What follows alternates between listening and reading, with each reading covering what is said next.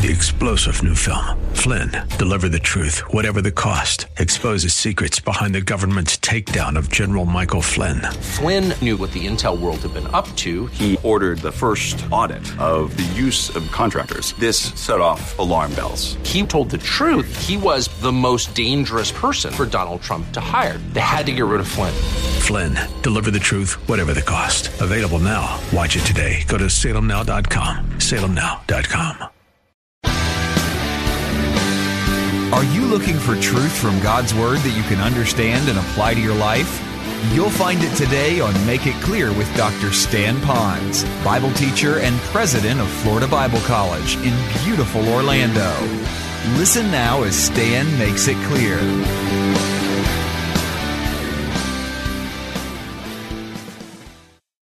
Sometimes we say that we're looking for that sweet by and by, but we have to live in the nasty here and now. And some of you might be that. You might be going through some difficult times, and we know that there are those who are. And yet at the same time, even in this life, there could be little vignettes, little snapshots of some real blessings. I like to say that being a pastor, at least for me anyway, has been one of the most exciting callings that I think I could have ever had. In fact, I know I could have ever had. I thoroughly enjoy pastoring a church. I thoroughly enjoy having people that I could take to the Lord and hopefully take the Lord to them through God's Word. It has been a joyful experience for me. Oh yes, there have been times of heartache, especially when you see people that you love so much who began walking with the Lord and then for whatever reason they kind of walk away from the Lord. They make choices that are not right. Or perhaps at the death of someone who's a saint, there's a little bit of sadness there.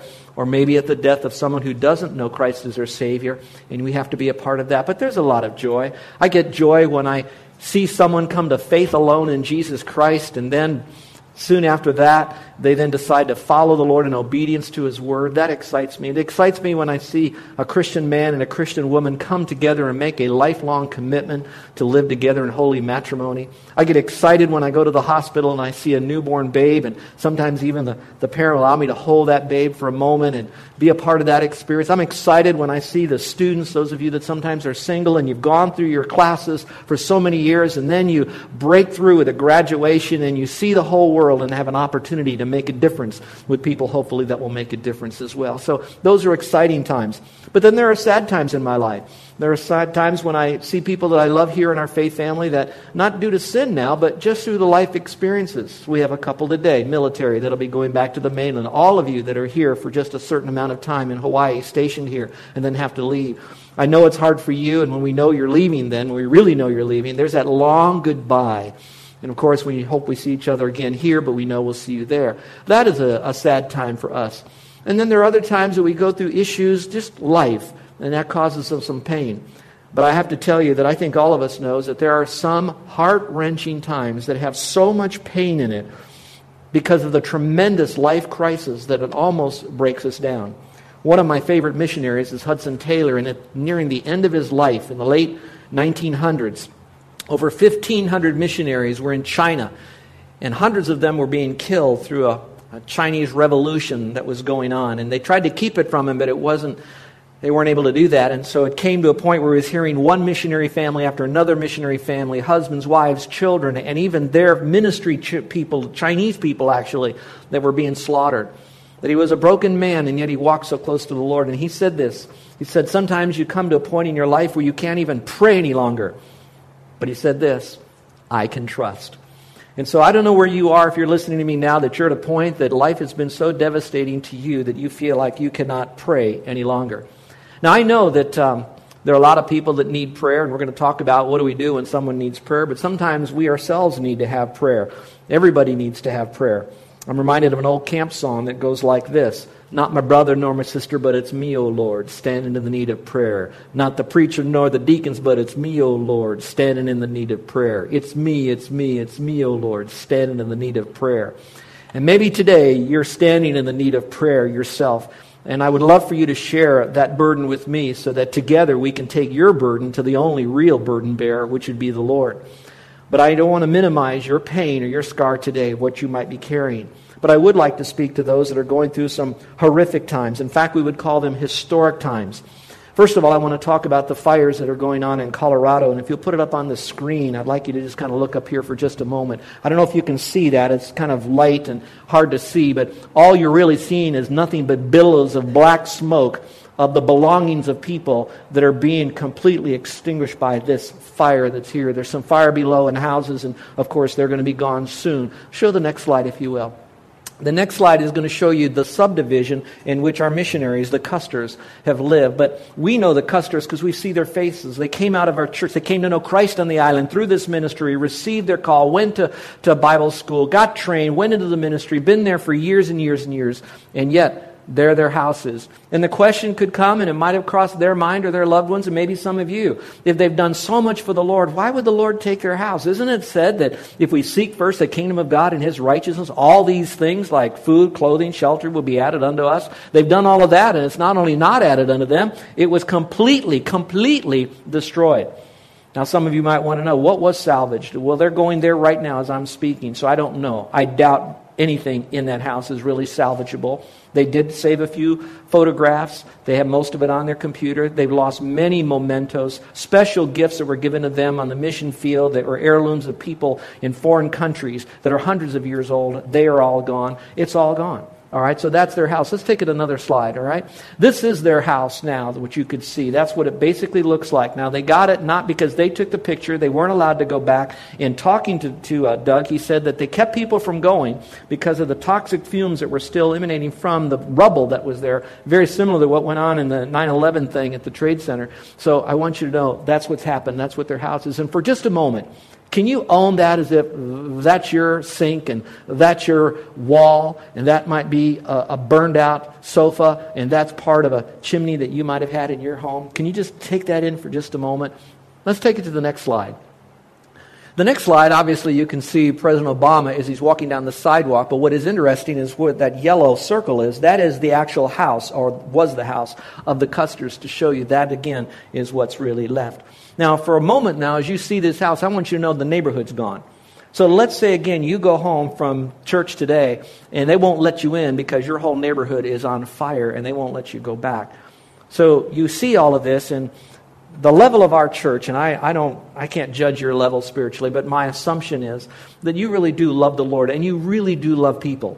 Over and over again, when a new person comes to our church, I send them the letter and I get this back, a review on our services from what happens before, during, and after. And the number one thing that they say is this: your love, your genuine love and aloha for one another is stellar. All right? Well, I know you love. So what goes into your heart goes in a lot of our hearts. You're thinking, how can we help them? And so do we throw money at them? Do we send clothes to them? What can we really do to really help them? Oh, I know we can pray. But how do we pray? And what kind of prayer should we pray? Well, I know that God is so gracious and He understands right where you are in your own walk with the Lord. And He will take your childlike faith prayer and through the Holy Spirit Himself will then pray it back to the Lord properly and all of that. But God does give us a way that we can pray. So these are just a few of the slides so that you'll get a real feel for what's happening there. And just remember that they have many, many months, perhaps years, before their life will have some bit of stability back again, even though they've lost everything. So think about by the time insurance people get there, how much money they're going to get, getting a contractor, what do they build, do they not build, what is it going to look like, meeting all of that, and at the same time, the care of the missionaries that are under the Custers for whom they're responsible to lead. So they have all of that going on. And then aside to that would be family. Where will they be at Christmas? Where will they be at Thanksgiving? And how will they celebrate? I don't want to paint that black picture just of fires. It is happening in 18 states. But those of you who have been following, there's devastating floods that have occurred in Florida and Georgia. You've heard about how much rain would come down and the entire subdivisions are underwater there. There's severe storm damage in the Northeast. Every year for decades, Thomas Road Baptist Church, which was Jerry Falwell's church, which is now pastored by his son, had the hugest 4th of July event for God Bless America, but as well as giving the gospel, and they would rent some big facility like a stadium. Everything was planned to happen. Today was the day for their major outreach, the biggest outreach of the year for them. I got a note back from them, and they told me that it was all canceled because of the storms there. Now you go a little bit further, and you could talk about the record-breaking heat. You could open up any newspaper, and you can hear about the heat, but you don't really feel the heat until you're in the heat and to know what's going on. Now watch this. You take the heat that's generally moderated by air conditioning and fans, and you put it up against most of the Northeast that's without power, so now you have this devastating, historic, record-breaking heat and nothing to alleviate that heat.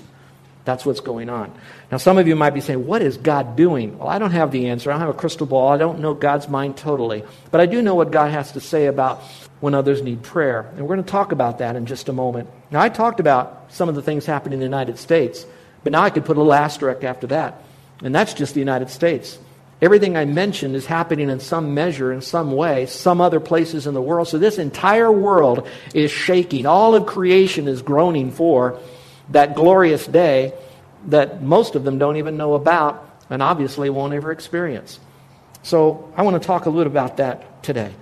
I want to give you what we might call crisis categories. And I'd like you to maybe take some notes, because I want you to look at these categories and perhaps in your mind allow the Holy Spirit to bring back people into your world that might be going through one of these crisis categories. Because I want to set you up, because I know you want to pray for people.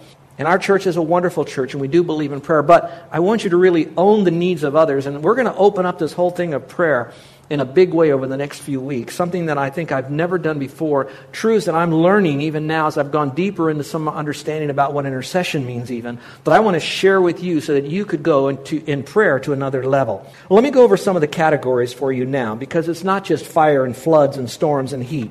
And these are 9. These are maybe not the only 9 categories, but these are 9 that I picked. And I think in some measure you can put some catastrophe in this if it's not mentioned somewhere. First of all, I did mention fires. Let me talk a little bit more about that, because when I opened up the internet and I went to the U.S. Forest Service map, they had fires all over the United States, including Alaska and Hawaii, and they talked about many, many more fires. There's a lot more people that lost homes than just what we heard about in the Mountain Shadow subdivision and around the area. So here's what I found. We're just going to evaluate level 4 fires. That's how large and intensive they are. New fires. There are 182 new fires. And by the way, let me pause. The statistics I'm giving to you right now are statistics that are dated June 30th, 2012. When was June 30th? Yesterday. That's how current these are. New large fires are 9. Large fires contained 6. Uncontained large fires. Now remember, new ones are added to the ones that are already there. Uncontained large fires are 50 of them. That means uncontained. The one that's gone through Mountain Shadow that's been burning for weeks now is not yet 50% contained. And the wind is supposed to pick up later today and tomorrow. Then we had floods, the second category. We've had a flood here.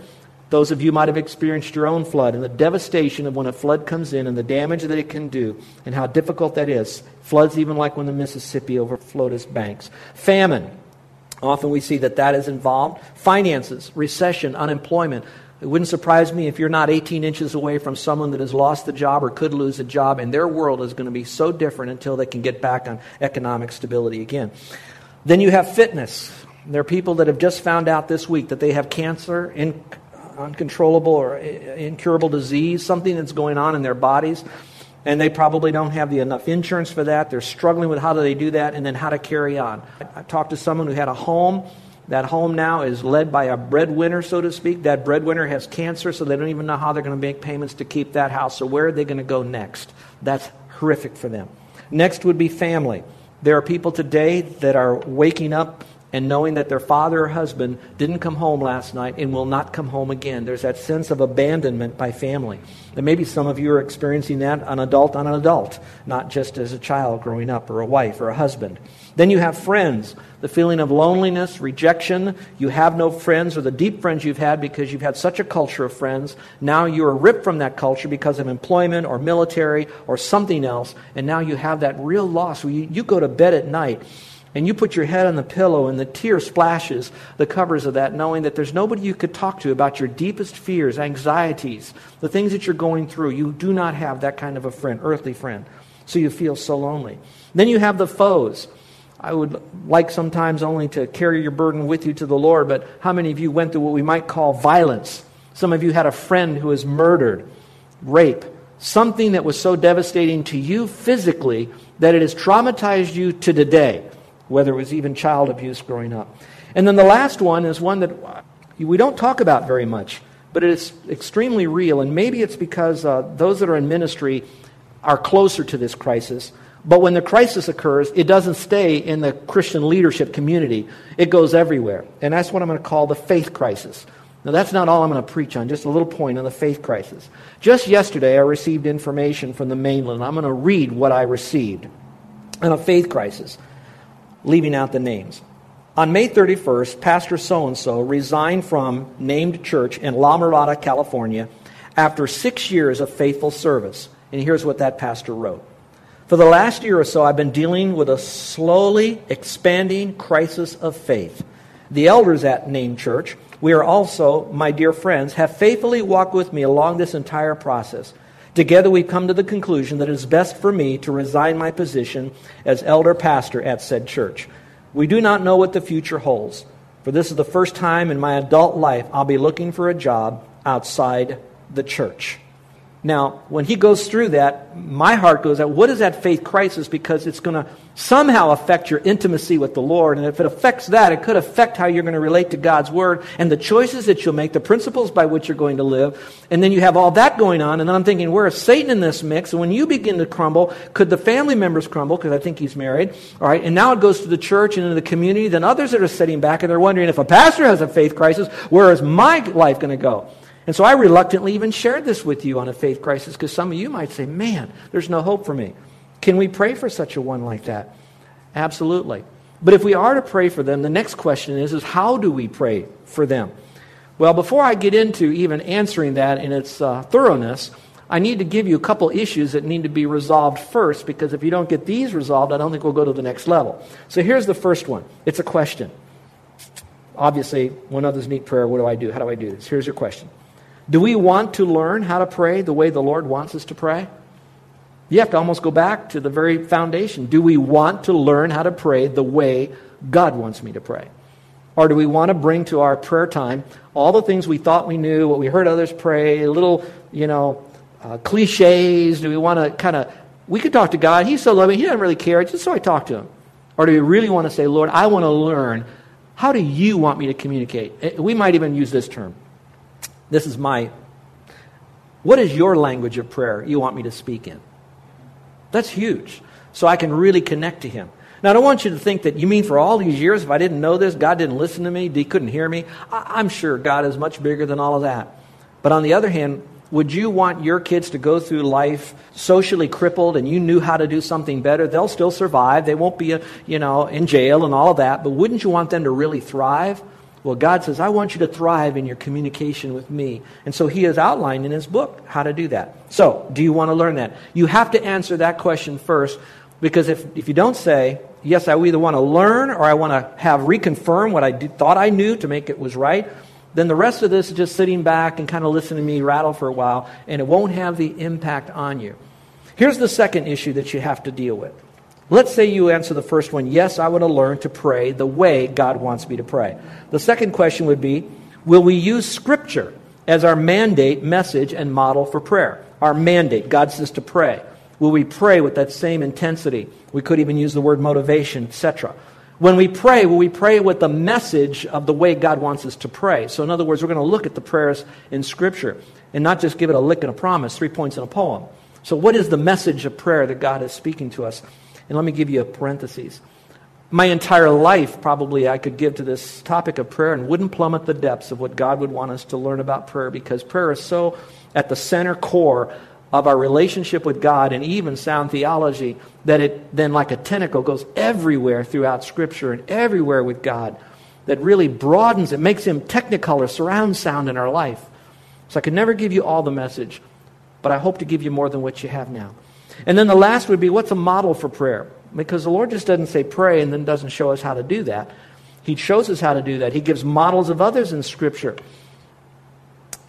If you are having difficulty understanding that, let me use this as an illustration, biblical illustration. In Ephesians, Philippians, Colossians alone, Paul prays for others.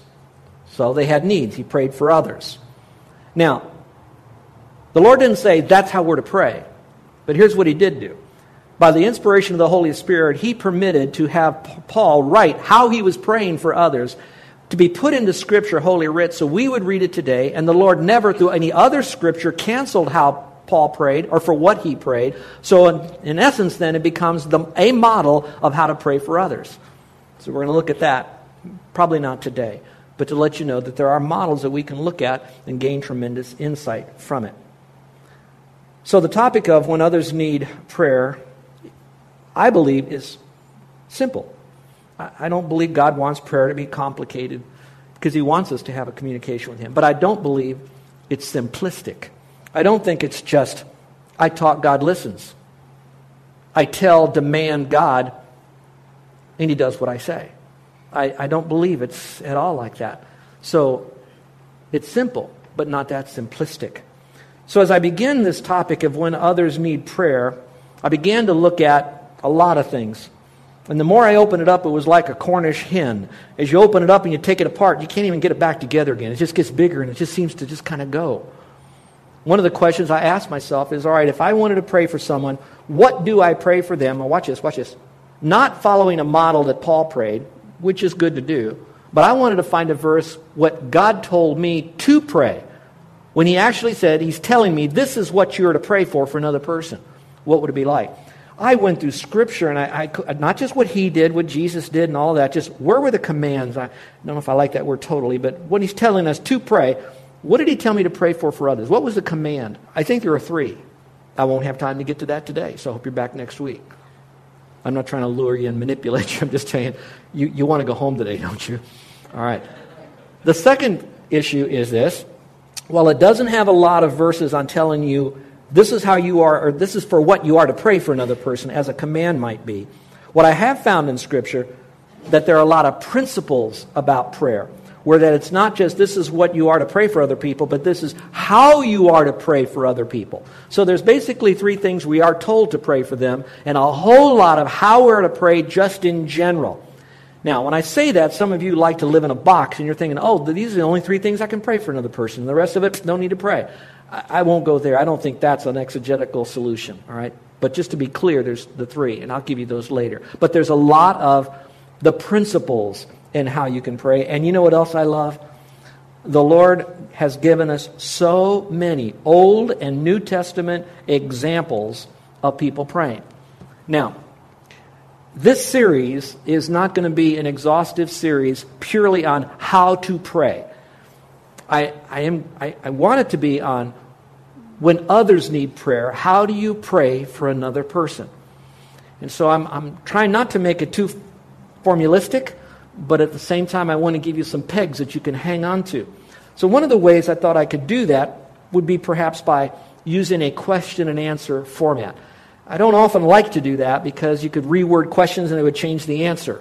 And when do you quit answering questions? And sometimes some questions are kind of overlapping and they would be answered differently. But for you to have some place to begin, I'm going to do a question and answer fashion, hoping that it'll help you. And I'm really kind of out of my comfort zone because I prefer to teach the Bible verse by verse, chapter by chapter, sometimes word by word. I believe it's healthy to do that because it's good to have the entire meal and you do this, and this. And this way we prevent problems. Other times, though, when we are really in need of special knowledge or we're struggling with something, I don't go to my medicine cabinet when I'm ill and open my medicine cabinet and I start with these pills and then I eat the next pill and the next pill and I go through all the shelves until I'm done, all in order. I don't do that. When I have a headache, I grab that which is going to help my headache. It will be biblical. I pray with all my heart. I've used every sound hermeneutical principle to make sure that you will have it as accurate as possible. I want to let you know, those are listening on tape or radio, internet, whatever, write me, email me with thoughts, questions, input, any ideas. I don't know where this is all going to go later on. I don't want to over dramatize this, but I do want it to be as thorough as it can be with the time that we have. Are you okay? You ready to go? All right, let's go with question number 1. Question number 1 is, what is intercessory prayer? Now that word intercessory or intercession or intercede is probably a word that you rarely have used. Probably not used at all. But in prayer, that is a word that is found in Scripture regarding interceding. And so I want to talk about intercessory prayer. But for those of you that are learning about prayer, there are a lot of other terms for prayer. Some prayer would be petitions. Other times in Scripture, it's the word requests. Other times it's supplications. Sometimes it's even said prayers could be a way of thanksgiving. And you could probably throw in a praise dynamic in there that would also be a part of prayer. So there's different words.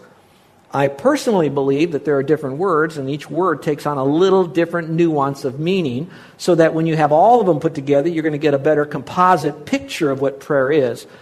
But I do believe each one can stand alone because there's great teaching under each kind, whether it's supplication, intercession, prayers, thanksgiving, etc. I'm choosing to use intercession.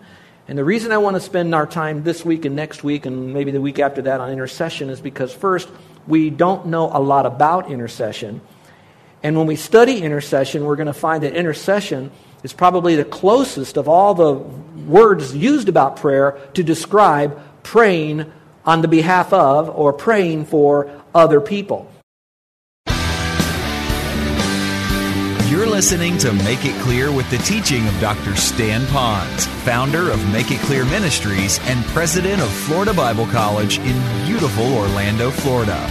Make It Clear is dedicated to taking the Word of God with clarity into every person's world. It is the support of listeners like you who make the ministry of Make It Clear possible. You can provide your tax-deductible gift to Make It Clear online by going to makeitclear.org. Or you can mail your gift to Make It Clear, P.O. Box 607901, Orlando, Florida, 32860. Thank you for helping us make it clear. If you would like to have Dr. Ponz speak at your church or event, please send us an email at tellmemore@makeitclear.org. Thank you, and remember to make it clear.